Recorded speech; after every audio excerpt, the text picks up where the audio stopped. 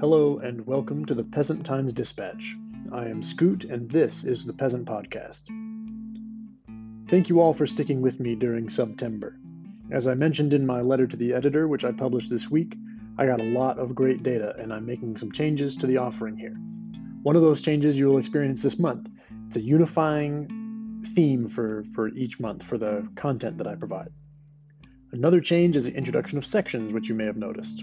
These include the regular section, the Peasant Times Dispatch, the Peasant Library, where I will be publishing essays, the Adventures of Tillis Waran, and other writings, poetry, prose, more essays, things like that. So that's all going to go in the Peasant Library.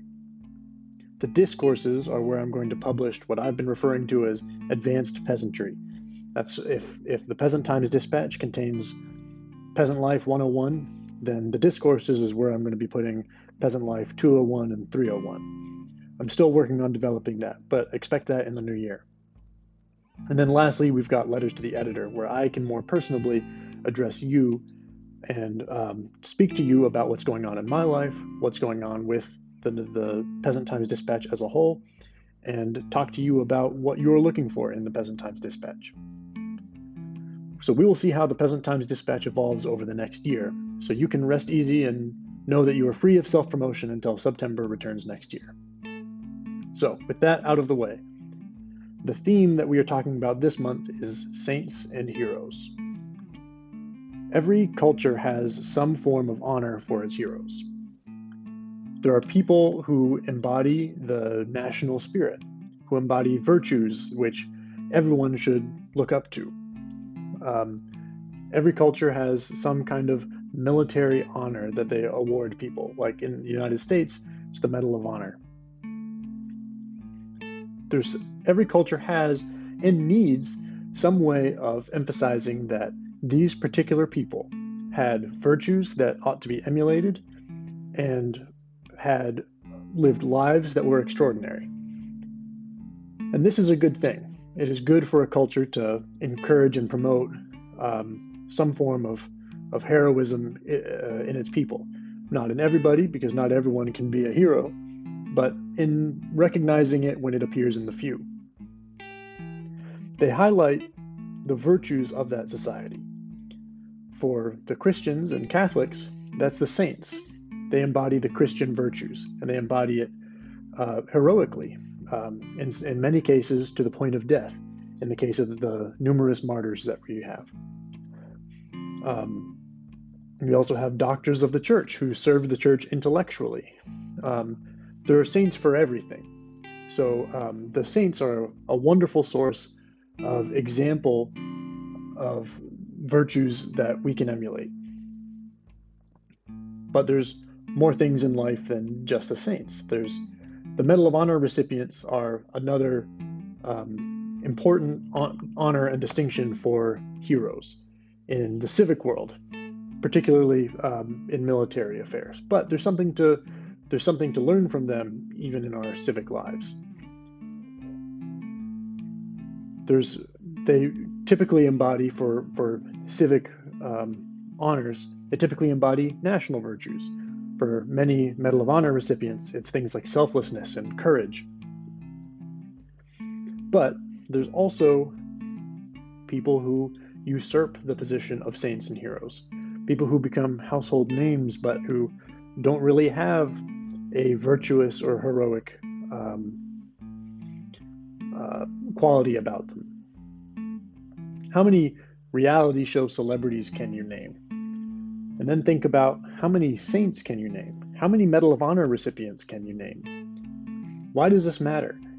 Because the people that we allow to play a major role in our lives will influence us. Just like the friends, people that you have in your close association, you'll tend to converge in mannerisms and behaviors. It's why young children, you don't want them to fall in with a quote-unquote bad crowd, because if they do, your child will begin to absorb some of the qualities of that quote-unquote bad crowd. If you give your child a book of heroic stories of saints or Medal of Honor recipients, then the hope is that some of the qualities of those saints or Medal of Honor recipients will rub off on your child and they will adopt some of those values as their own. You want to associate with people who raise you up rather than bring you down. And this happens even if the people that we're associating with in a manner are on TV or in person or lived in ancient history. The bottom line is that the things that we let into our mind change us. A way that I've heard this said is, you are what you eat. What do you feed your brain? So this Lives of Saints is an excellent resource for feeding your brain good, wholesome, virtuous, heroic things. I'll just take a moment to do a quick plug. You may have seen it in my September appeals. You may see it on my recommendations. But there's a Substack out there called the Manly Saints Project, and it is an excellent source of wisdom for saints that have manly virtues in particular. Hugh Hunter does a fantastic job emphasizing the life of that saint and the virtues that they contain or that their lives embody, so that we can absorb them and we can learn from them. So far be it for me to go to all this trouble to tell you about the value of saints and heroes without telling you about a few of them. So here's a story of a saint, and then later I'll tell you a story of a Medal of Honor recipient. The saint that's on my mind right now is St. Thomas More. So most of what I know about St. Thomas More I learned from the movie A Man for All Seasons. Specifically, there's a Charlton Heston one, and there's one that has Paul Scofield. If you've never heard of this movie before, look up the one with Paul Scofield. It's amazing. Again, it's a Man for All Seasons. St. Thomas More lived during the time of the, I forget what you call it, but King Henry VIII, and when he was kind of creating the Church of England, and you've probably all heard the story of King Henry VIII. He divorced many wives in pursuit of having a son, and one of the obstacles to one of his divorces was the inability for the church to endorse his divorce. They refused to grant an annulment. So he did away with the church, and that's how the Church of England got started. He asserted his own authority over the church rather than submission to the Pope's authority. St. Thomas More lived during this time, and he was a close advisor to the king. And his life was remarkable because he told the truth. He refused to lie. And if he was obliged to lie, he would simply refuse to speak. The way he's represented in the film A Man for All Seasons strikes me as true, even though that's basically all that I know about him. It's probably fictionalized in some small senses, but largely draws on his actual life and experience. He could not, in good conscience, abide the divorce of King Henry VIII and his pursuit of the marriage to Anne Boleyn.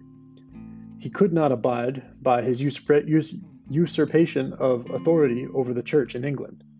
But because he is a loyal subject, he would not condemn the king, and he would not denounce the king, and he would not publicly denounce or endorse his sinful actions.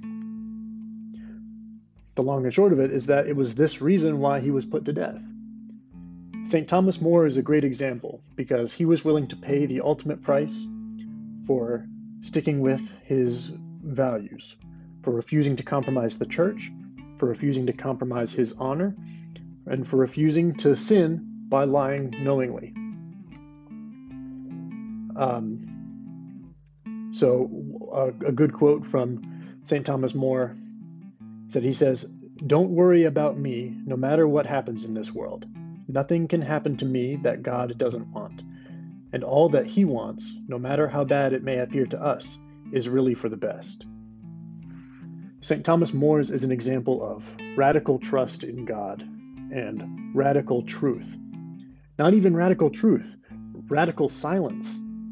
He was killed ultimately for refusing to speak in a time where the thing that they wanted him to say was sinful.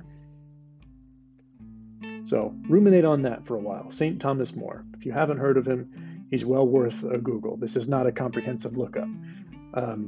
Hugh from the Manly Saints Project, if you're listening, I would love to hear your take on St. Thomas More. So that's a saint for you to consider. Here's a story of a Medal of Honor recipient, Roger Young. If you're a fan of science fiction, you might recognize this name because it was the name of a troop transport in Robert Heinlein's book, Starship Troopers. It's an excellent book. It contains a lot of political philosophy and things that aren't really, I would say, virtuous or moral from a Catholic perspective. Robert Heinlein was not a Catholic, but still, it's a remarkable book nonetheless, and was influential on me in my contemplation of philosophical matters. Anyway, that was also my introduction to the story of this Roger Young.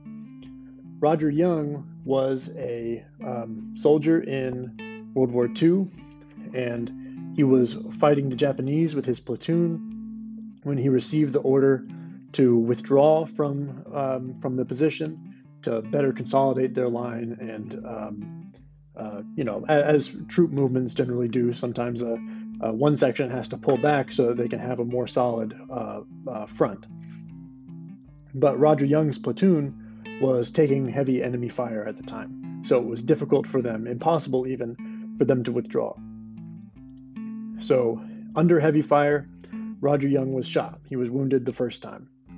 He began crawling towards the machine gun nest that was pinning his platoon down, and he received another wound. He was shot again. When he got close enough, he returned rifle fire. He began throwing hand grenades into the pillbox that the Japanese were firing from, and ultimately killed and distracted the Japanese in the pillbox, but he sacrificed his life in doing so. But he allowed his platoon to be able to perform their strategic retreat. Roger Young's example is one of selflessness and sacrifice, is one of putting the needs of the whole over the needs of the few. It's a truly remarkable story of a young man who sees that there's no way out of this situation if one bold person refuses to act. And so he was that bold person, and he chose to act. And the rest of his platoon was able to survive because of his actions. He's recognized as a American hero for these qualities that he has, and contemplating them can help us think about, how are we willing to sacrifice? What are we willing to sacrifice for? So how is all of this important to us as peasants? The idea of a peasant is someone who is just simple and focused on the things that are around him and the things that are in front of him. But he's not isolated from the world. He still knows what's going on. The stories of saints and heroes remind us of what values are worthwhile, what values we want to pass on. If we want to have a good work ethic, is there a saint out there who has a good work ethic that we can emulate? Is there a hero out there who worked hard to achieve something? We can learn from these people, and again, we can adopt these values into our own lives.